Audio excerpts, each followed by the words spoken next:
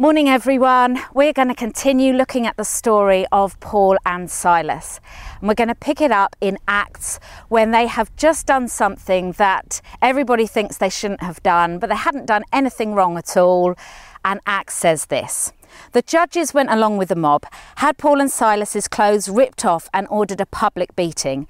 After beating them black and blue, they threw them into the jail, telling the jailkeeper to put them under heavy guard so there would be no chance of escape.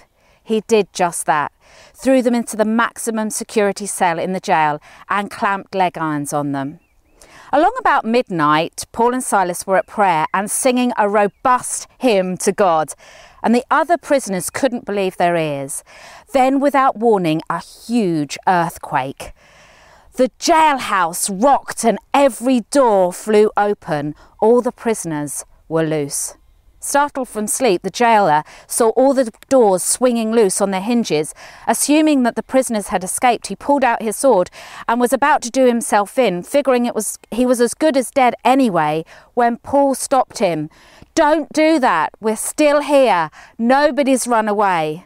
And the jailer got a torch and ran inside. Badly shaken, he collapsed in front of Paul and Silas, and he led them out of the jail and he said, "Sirs, what do I have to do to be saved, to really live?" And they said, "Put your entire trust in the Master Jesus. Then you'll live as you were meant to live, and everyone in your house included." And that is exactly what they did. They gave their lives to God, the jailer, and all of his household. It was an incredible story. So there's a few things that I notice about this story. The first is that Paul and Silas were beaten black and blue.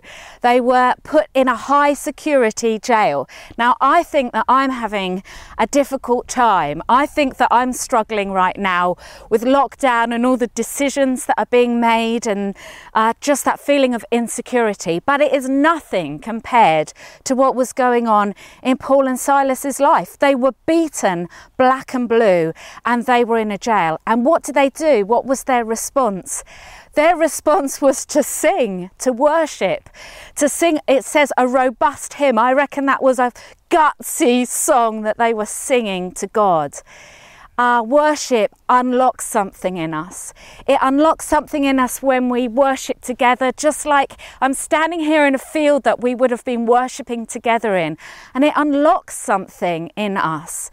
It unlocks something in me. When I listen to worship music, I listen to it and I think, yeah, that's beautiful, that's lovely. But when I start to sing it and I start to sing with all of my heart, there's something in me that starts to happen that is just so freeing. And I find that God meets me in such a way. And so singing is so good for my soul and so good. Worship helps me see things differently, helps me see everything completely differently, which is so good for me.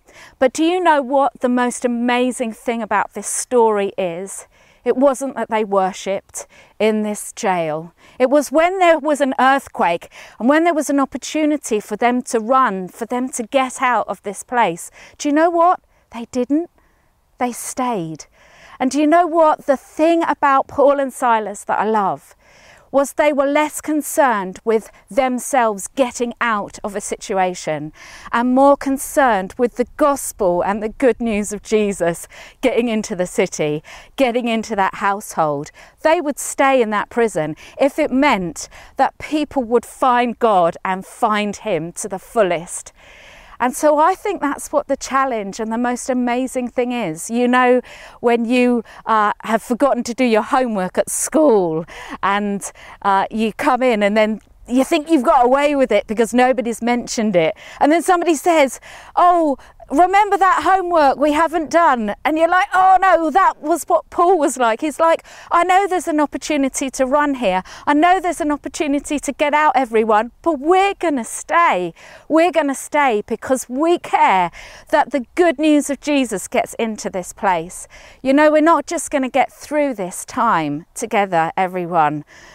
We're going to see what we can do as we get through this time. How are we going to get through this time? You know, we're going to get through this time by singing and by worshipping with all of our hearts. We're going to get through this time by saying we care more about your kingdom coming to this place than we do about anything else. You know, when we stand here at Big Church Day Out, hundreds of people become Christians and they find God. And that is what I truly want to see happen in our place that we live, in our families, and in our households, that people find God and they are set free. So carry on worshipping with all of your hearts and carry on saying, God, come into our city, into our place that we live, whatever it takes. Let's pray. Father God, I thank you that you changed lives. I thank you that you changed mine.